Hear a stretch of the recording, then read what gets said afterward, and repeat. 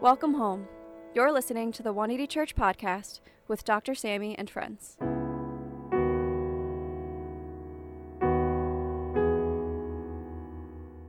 Dr. Sammy and friends are resting this week and will return next week. However, we have a leader from our local church community giving today's message. Be seated. We're going to take a moment to practice the rule of life, some silence and solitude before the Lord. So if you can bow your heads and exhale,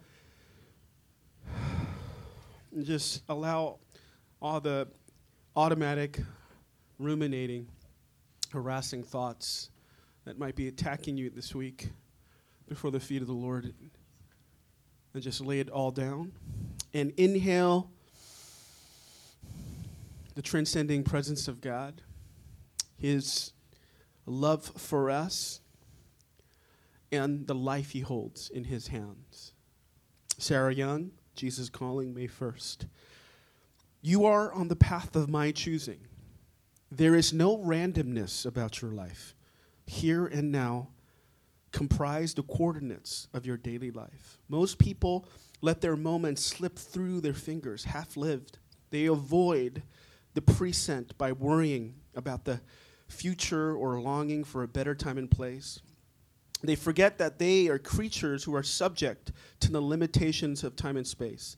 They forget their Creator who walks with them only in the present. All God's people pray. Amen. Now Paul will come and give us the word.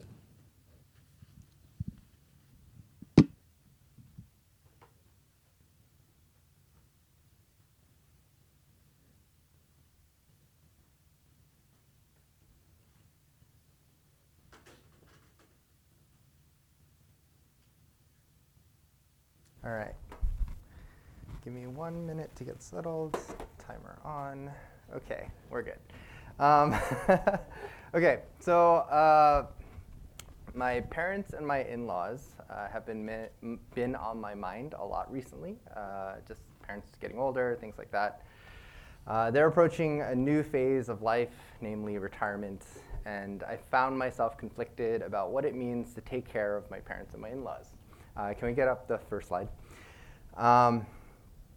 And so the questions that come to mind are like, to what extent do I have to take care of them? Towards what end? What does a healthy dynamic look like in taking care of the parents? What's considered enough? And am I enabling bad behavior through my helping? So all of these questions, definitely something that I think everyone will experience at some point if you have parents. So as a Korean American, influenced by historical period piece Korean dramas, that inform my views on family, filial piety, and my responsibilities towards my parents, like all of those things get kind of thrown into the mix. And so inevitably, Confucianism also gets thrown into the mix, so we'll talk about that. But today we'll contrast Confucianism and Christian perspectives on the family. And I hope that this reflection on filial piety spurs similar reflection in you on different ethnic and cultural practices that influence and matter to you. So use this as a starting point for thoughts later. But general breakdown of what we're talking about, Confucianism, the two central tenets, which are favoring the intimate, respecting the superior, and then the Christian backdrop of biological family, the faith family, and some practical application. All right, so getting right into it. Next slide. All right, so if you've been following my sermons, I had a sermon on God and money, and then which covered, the dilemma of retirement. I also spoke about Jesus culture within Christian communities, and as it turns out, I'm not the only one that's interested in aging, money, and culture. Apparently a lot of people are. And so among the hot research topics of today are issues surrounding population aging and elder care.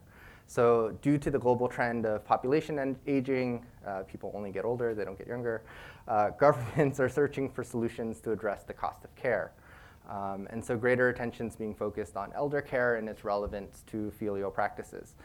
So naturally, researchers around the world, especially China, but Asian countries around the world as well, are investigating the influence of filial norms on adult children's support of their elderly parents in order to share the public financial burden of elder care within the family system. Basically, they're looking for solutions, because right now they got none. So filial piety, what is it? Where did it come from? We'll do somewhat of a deep dive on that. Next slide. So filial piety is a core pillar of Confucian ethics. It specifies moral, material, and emotional norms for parent-child relations. So essentially, it explains the basis, or it explains an understanding of how should we do this. But in addition to prescribing family norms, it also provides the social and ethical foundations for maintaining social order. So essentially, what should the family do? How should the family behave? That then gets extrapolated to how then should societies run. So it has influenced Chinese patterns of parent-child relations, as well as Korean, and socialization for thousands of years. So this predates Christianity by quite a bit. So filial piety, or ideas of that, started around 500 BC. So pre-Confucius, where did this all come from? Filial piety originated in ancestor worship. You see it in Korean dramas, so watch Netflix, y'all. Emperors trace their lineage back to a founding ancestor god. And what they would do is, if you give these ancestor gods appropriate sacrifices, they would provide guidance on important governmental decisions and protecting the family, things like that. So essentially, there was this relationship where worship them, hopefully that leads to good outcomes type deal. Now, the duty to provide for ancestors trickled down to common families. So it wasn't necessarily just the emperors, but it also went down to common households. So the head of the family obtained authority to run the family by performing ancestral worship duties and receiving guidance from their ancestors. So this essentially became their justification. Because I am the one in communication with my ancestors, therefore I have authority to make family decisions. So it provided the organizing principle of running the family within Chinese societies in general. Now, Confucius took these ancient beliefs, and what he did was he redefined it and made it a lot more practical. He made it not necessarily about ancestor worship and simplified it into two specific concepts. So instead of emphasizing ancestral worship, he emphasized family, virtue, orderly societal relations by introducing two principles. And so we'll talk about what those two principles are. But one, favoring the intimate, and then respecting the superior.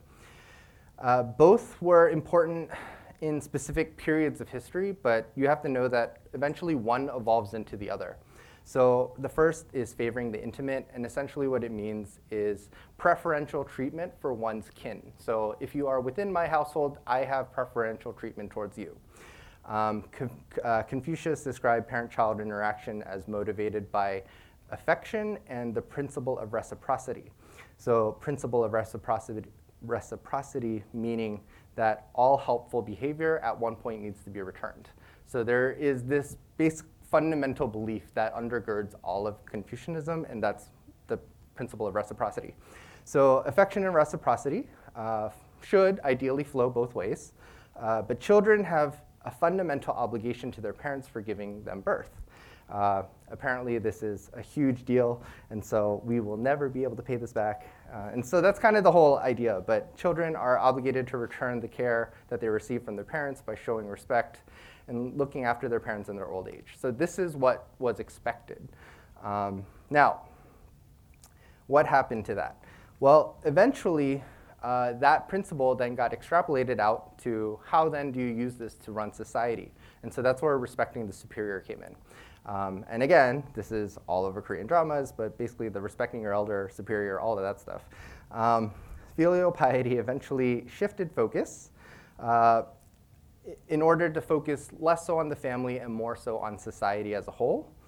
And it specifies that superiors within the family play the role of decision maker, much like the emperor in the old days, to ensure family solidarity and prosperity.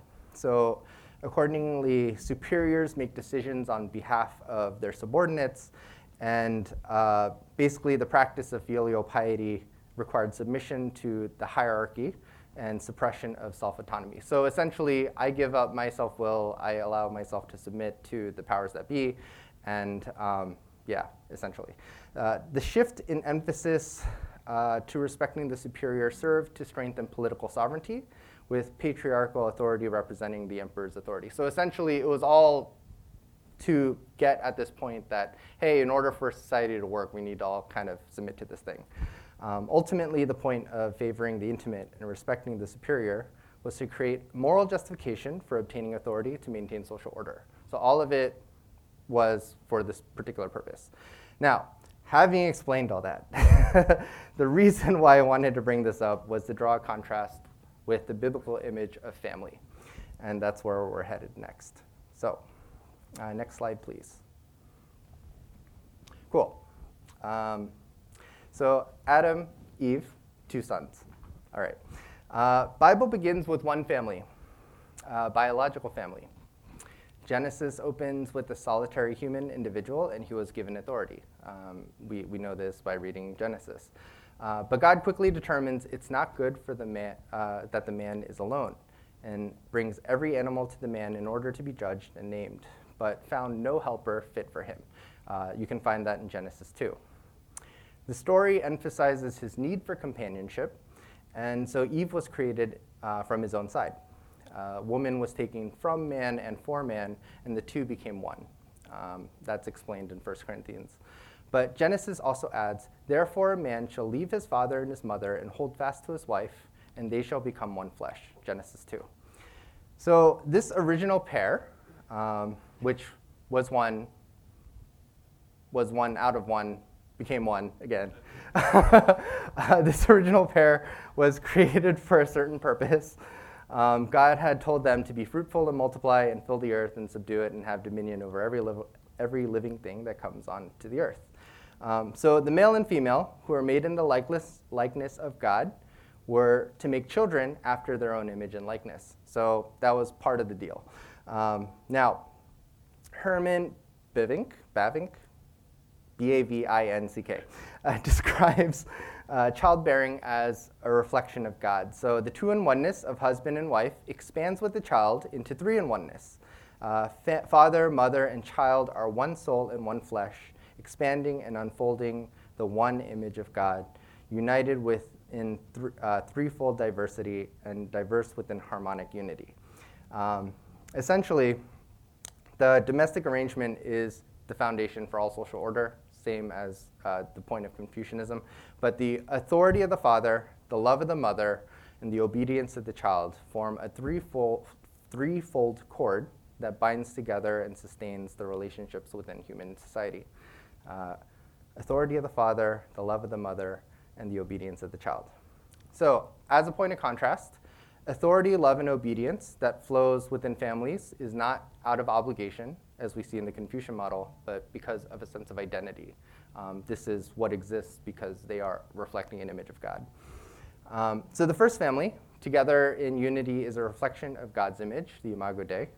But we quickly find that this family and its members fall into sin. It's almost immediate in the Bible. Unity is corrupted. Male and female can't trust each other. As a result, they hide their bodies from each other. Relationships that reflected God no longer reflect God, and the authority, love, and obedience that coexisted in abundance ceased to do so. Unity was lost and the human family was broken.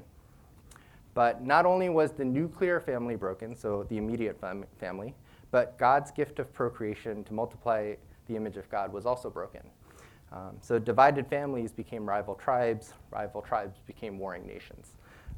And we see the result of that in the Old Testament as well as even today. So it's clear that from the very beginning, God intended for the family, all of humanity in their diversity, to reflect the image of God, right? All of humanity together was originally intended to reflect the image of God. But as we sinned, every generation continued this pattern of brokenness, and the fracturing and the rivalry between husbands and wives, fathers and mothers, and brothers and sisters just expanded the divide. So God scatters the nations and chooses one family, which becomes the nation of Israel as an instrument to bless all the nations. All right, so moving on from Genesis to the New Testament. Next slide. All right, and then Jesus arrives. So Jesus in his ministry redefines what it means to be a family. That primary to our relationship with others, and even our own families, is our relationship to God. So just reading off these two verses, John 1:12, yet to all who did receive him and to those who believe in his name, he gave the right to become children of God, children born not of natural descent, nor of human decision or a husband's will, but born of God. And then also Matthew 12. While Jesus was still talking to the crowd, his mother and brothers stood outside wanting to speak with him. Someone told him, your mother and brothers are standing outside wanting to speak with you. He replied to them, who is my mother and who are my brothers? Pointing to his disciples, he said, here are my mother and my brothers, for whoever does the will of my Father in heaven is my brother and sister and mother. So Jesus clearly says that membership into God's family was not determined by bloodline, but by faith in him. And that God's family grows through the spread of the gospel. And in the case of conflicting loyalties, Jesus responds in Luke 14, if anyone comes to me and does not hate father and mother, wife and child, brothers and sisters, yes, even their own life, such a person cannot be my disciple. So all of this was said. Jesus brings a new meaning of family. But Jesus came to us as a man with a very specific social location. He was a Jewish working class male born in Bethlehem. His ministry and his focus was clearly on Israel, and he came to teach and fulfill the mission of Abraham's family. And he goes out of his way to make sure that he focuses on Israel and avoids being around non-Israelites, even though they keep coming to him. He still made an effort to try to avoid that. But he did this so that Israel could be a blessing to many nations. He was the faithful Israelite who in his own person embodied the family of Abraham, surrendering himself fully to God and to God's purposes, so that God's mission to all of the nations can happen. And then Jesus commissions his disciples to go all over Israel and then to Samaria and then to the ends of the earth, making followers of every nation. Okay. Next slide, please. So Jesus arrives, right? And he delivers the good news to Israel and the disciples. And now the disciples need to figure out, what do I do with this? What do I do with this good news? So the work of Paul and the disciples and the early church was to form a community worthy of the good news. So God is reconciling all of creation back to himself through Jesus. What does a community that embodies that look like? But like Jesus, Paul and his disciples have a social location. They operated within a defined culturally acceptable and unacceptable practices and behaviors. So they had to operate within culture. Why? Because they themselves had culture. And so in order for the church to work, in order to make our relationship with God primary, they determined that any ethnic or cultural practice or criteria that separated a person from the love of God and created a vision within the family of Jesus compromised the gospel. I'll read that again. In order for the church to work, in order to make our relationship with God primary, they determined that any ethnic or cultural practice or criteria that separated a person from the love of God and created a rift or a division within the family of Jesus compromised the gospel. So that is, they weren't going to let things like food or circumcision get in the way of the good news. But because ultimately, the good news is that we have one Savior, a family of God in which Jesus is our peace. Not only our basis for peace with God, but peace between Jew and Gentile, male and female, slave and free, young and old, powerful and powerless. When the church community consists of people who outside the church would hate each other and would never eat together, but when they gather, call each other brother and sister in Christ, that's an incarnate display of the wisdom of God. Okay. And then, next slide. So, returning to the questions that I had at the very beginning, what does it mean for me to care for my parents and in-laws? To what extent? Towards what end? What does a healthy dynamic look like? What's considered enough? We still live in a reality where families are imperfect. Authority gets abused, obedience is demanded. And entering into the family of Jesus doesn't mean that our ethnic and cultural responsibilities are suddenly gone. Becoming Christian doesn't mean we lose our diversity. It doesn't mean becoming ethnically colorblind or erasing our family identity. It doesn't mean that we lose our responsibilities to take care of our families. But it does mean that we are children of God first, and that our peace with our families comes from Jesus alone. So cultural practices like looking after parents, while not primary, can be expressions of our love for God and our neighbor. And so that was the general gist of the message today, but essentially, I guess just on a personal note, I was just thinking and reflecting just how do I make sense of the things that I've been taught growing up in relation to, what the Bible tells me about Jesus becoming primary.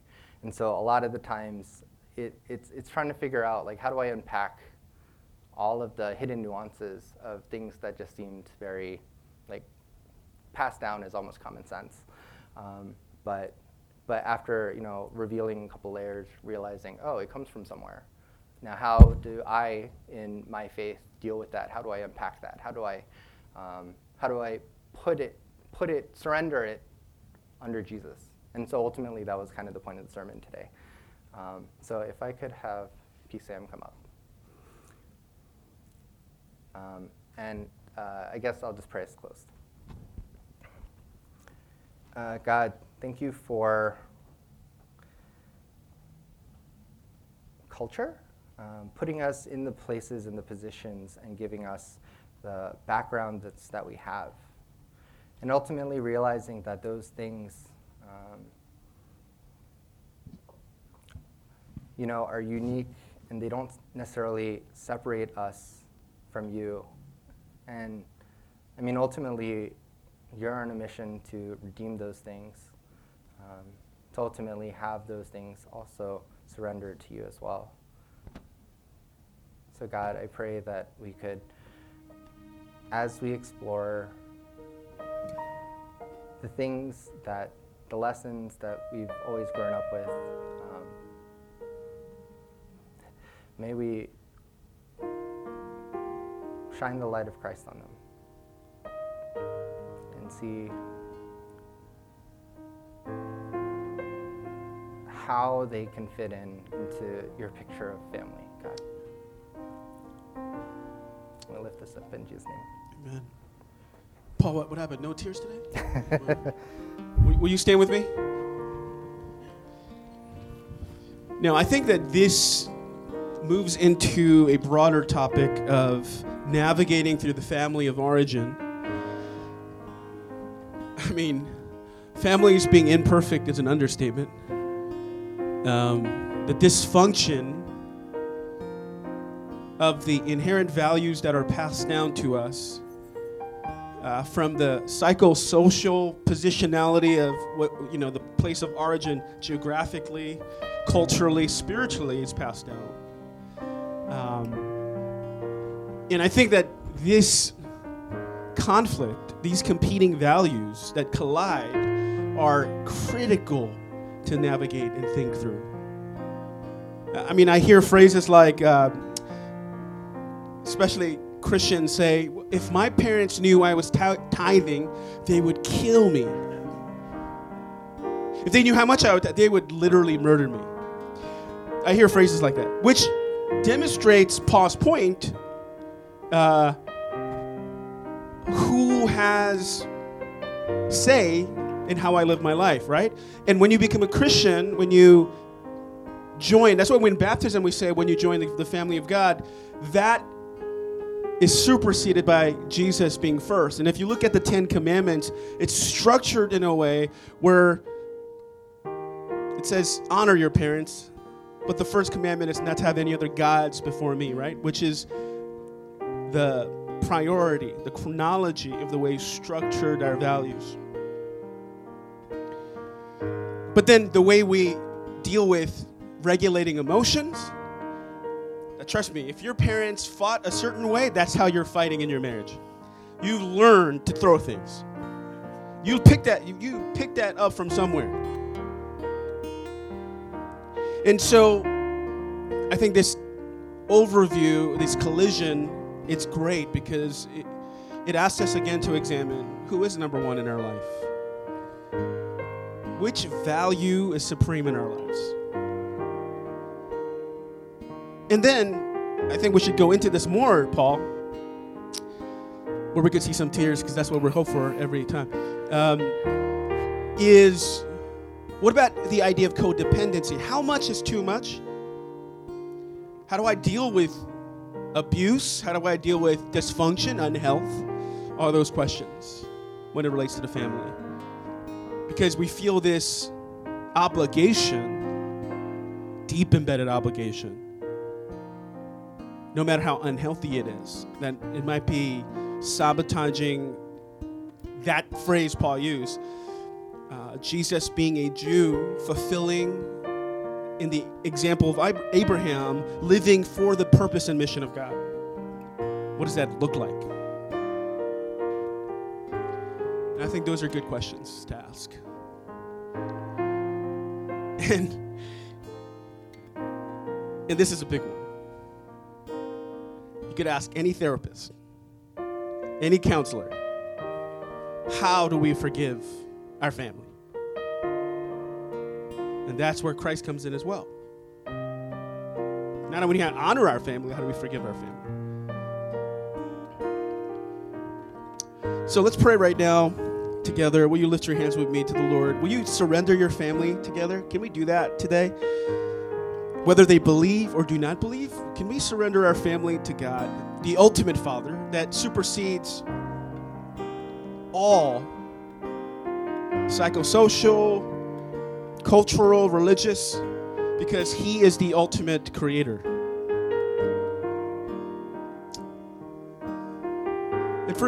And just in a minute as we pray, I want to sing We Have a Father. He knows my name. I want to sing that for ministry. And I want you to think about this, right? I mean, ultimately, when we look at the perspective of Christian origins, the creation and the universe itself is our relation, meaning they're sort of our cousin. Space is our cousin. The earth in our solar system was baked in the furnace of a supernova before our solar system was formed. Meaning the same ingredients that's in our star is in you. That's because God is the Father of all creation. And when I talk about family, it's like deep and hurtful and inspiring. I don't know, ambivalent, right? But what a hope in Jesus. What a hope that we can commit all of that complexity to the Father of all creation. Amen? So let's make this our prayer today.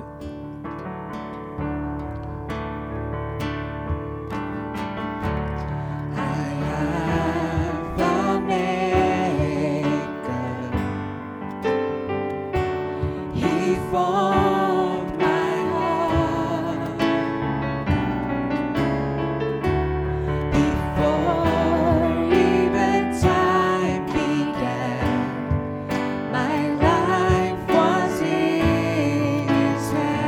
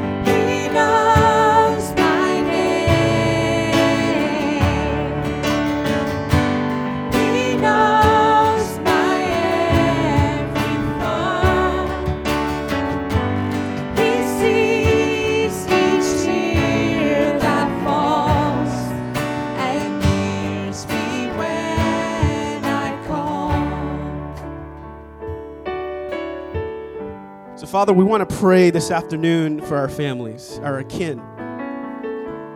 Now, Confucius might have influenced 80% of the population, all of Asia, which is 80% of the world's population, that we should give special treatment to our family, which is, I don't think you need to be a philosopher to be like, well, I should treat my families nicely. That's why I'm like, when I think of Confucius, I'm like, wow, he wasn't really that smart. That's like saying don't steal, don't take from people. It's kind of like the 10 Commandments. It's not like brain science. Can let people keep their stuff. Don't steal people. Don't be jealous. Those are just sort of the moral laws C.S. Lewis talks about. Now, what's challenging and what's revolutionary is what Jesus says to love our enemies. Now, that's revolutionary. To pray for them, to root for them, to heal them, to be generous with them. Now, that's very interesting. And especially in New York, you should all be enemies. When you get in line for Shake Shack, when you order Uber Eats, you might get my dinner before me. I don't like you, really. If you're in medicine, you're competing against grants. You're competing against fellowships. You're competing against glory. Right? Bill Gates' daughter is in Mount Sinai finishing, and not that she needs it, but we're supposed to be enemies in a competitive marketplace economy, which is really social Darwinism, based on natural selection. We talk about systemic issues all the time. But the cross has changed everything about Western civilization. Jesus died a brutal death as a microcosm of what the world understands, which is power and brutality keeps people in their place. Now, 2022 years later, it is looked upon more justly, it's magnanimous to suffer instead to make others suffer. We look at Ukraine, Putin is a pariah because he makes other people suffer than inflict suffering. Right? The U.S. government is writing billions of dollars to aid in that suffering, to mitigate it. It goes back to Jesus. He's changed history.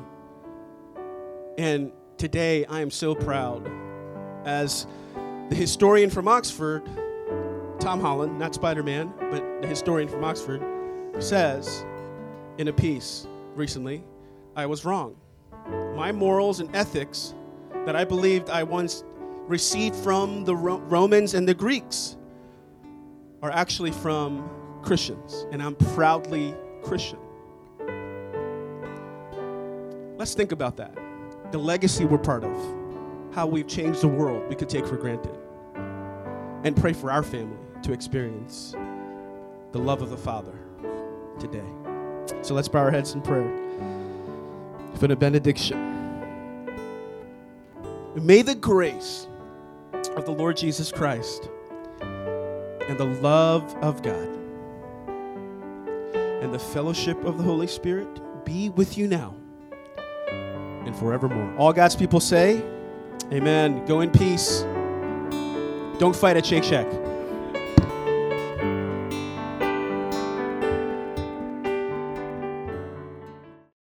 Hi, everyone. Happy Sunday. So glad to see you all here. My name is Haley, and I'm a member here at 180 Church, and I will be sharing some community news with you. First off, let's talk about tithes and offering. If you're a member here at 180 Church, we ask that you continue to keep God at the center of your finances and to tithe faithfully, which you can do using Venmo, Zelle, Chase QuickPay, or PayPal. If you're a visitor here with us today, we welcome you to our service, and there's no financial obligation to give. But if you'd like to make a donation, you can do so with the methods above. Next, we have Bible Reading Group. We have an Instagram handle and a Tumblr page at 180BRG, where you can join us at any time to read the Bible. Feel free to follow along and feed your soul with the Word of God. Amen. Next, there are devotionals on sale at the 180 Cafe. They're great to help you get in the habit of praying and connecting with God every day. Sometimes I find it hard to form the words to pray, but these devotionals have been so helpful and inspirational. They're available at the 180 Cafe, and it's an honor system, so you can purchase them via Venmo or QuickPay. Speaking of prayers, we have our prayer hotline. We invite you to use this resource to ask for prayer for anything or anyone in your life, and it's completely confidential. You can text 539-7-PRAYER or email prayer at 180church.tv and know that there will be a team praying for you on the other end. Prayers are so powerful, and I can't tell you how many times my prayers were heard and answered. So I want to encourage you to get out there and pray and ask for prayer. For where 2 or 3 are gathered in his name, God is with them. Yes. So let's talk about social media. These are the ways you can stay connected with us throughout the week. We have several media outlets, from Facebook to Instagram to Dr. Sammy's Twitter page and even our YouTube page. We are very active on social media, and there are multiple ways to share the message with your friends and family and also stay connected in the community. Let's not forget about our YouTube live stream. We know that things pop up and it's not always possible to physically attend Sunday service, but not to worry, because Sunday service is being live streamed weekly on YouTube, so you never have to miss another service. So say hello to the YouTube viewers. Hello. And it's also a great way to share the gospel with friends and family. Next up is small groups. Small groups are a great way to process what you heard on Sundays with brothers and sisters along the journey of faith. We know that no one is meant to do faith alone, and small groups have been an amazing way to know that we are in this together. It's also a great way to get to know each other, grow deeper in relationship with each other, and reflect and apply sermons to our daily lives. And honestly, it's so much fun. I look forward to it every week to meet with the group, and we just have fun doing life together. So that's great. Adult groups meet on Wednesdays at 7:30 p.m. Young adult groups meet on Thursdays at 7:30 p.m. College Fellowship meets on Mondays at 7:30. And if you need any additional info, please speak to any of the greeters in 180 shirts or hoodies. Now, this is the exciting one. Are you guys ready? Okay, I want to introduce 180 merch, okay? I know, you've been all waiting for this. It's not exclusive anymore. You can purchase your 180 merch at the 180 Cafe. There's a variety of tops in different fabulous colors, all donning the stylish 180 emblem and other cool designs. Like, some of them have cool designs on the back. Not mine, but others. So you can get one of those. After service, you can head straight to the 180 Cafe to purchase your new 180 shirt, hoodie, or sweatshirt, and they can be purchased with the same honor system as the devotionals. If you have any questions, you can speak to our merch designer, Andy, wherever he is. He's in the back. There he is. And he can help you. And I can't wait to twin with all of you once you purchase your merch. Okay, next we have Day in the Sun. Our next Day in the Sun will be on May 15th at 12:30 p.m. We will be meeting at the East Pinetum in Central Park. So be on the lookout for an email to RSVP. Let's pray for beautiful May weather and an awesome time of fellowship. Also, let's start thinking about the people in our lives who we can invite and share the good news with. Now, for those of you with the heart to serve or feel like you're being led to serve, we have children's ministry. We need volunteers to serve, love, and teach our church's youngest members. They are really doing meaningful and soul-filling work there. My children are learning that they are God's treasures, like I told you last time. And also, my daughter always gets super excited for Sunday school. She says, she loves Sunday school, so they're having a good time there. They are building relationships and growing up in this community feeling loved and known, and that's really special. So if you want to be friends with our community's littlest members and be loved by me and other parents, go see Michelle Kim or Pastor Lydia for more details. Next, we have cafe volunteers. Coffee brings me so much joy, and I know it brings you guys joy too. So you can share some joy by serving up a cup of coffee before service. No barista skills are required. So if you want to serve or impress people with your latte art, please see Danny O or Wendy Lee for more details. And lastly, we have greeting volunteers. Who doesn't love a friendly face when they walk in? I know everybody does. And if you want to be that friendly face that brings smiles and makes people feel welcomed, this is for you. If you're interested, please see Danny O or Wendy Lee for more details. Now, those are all of our announcements we have today.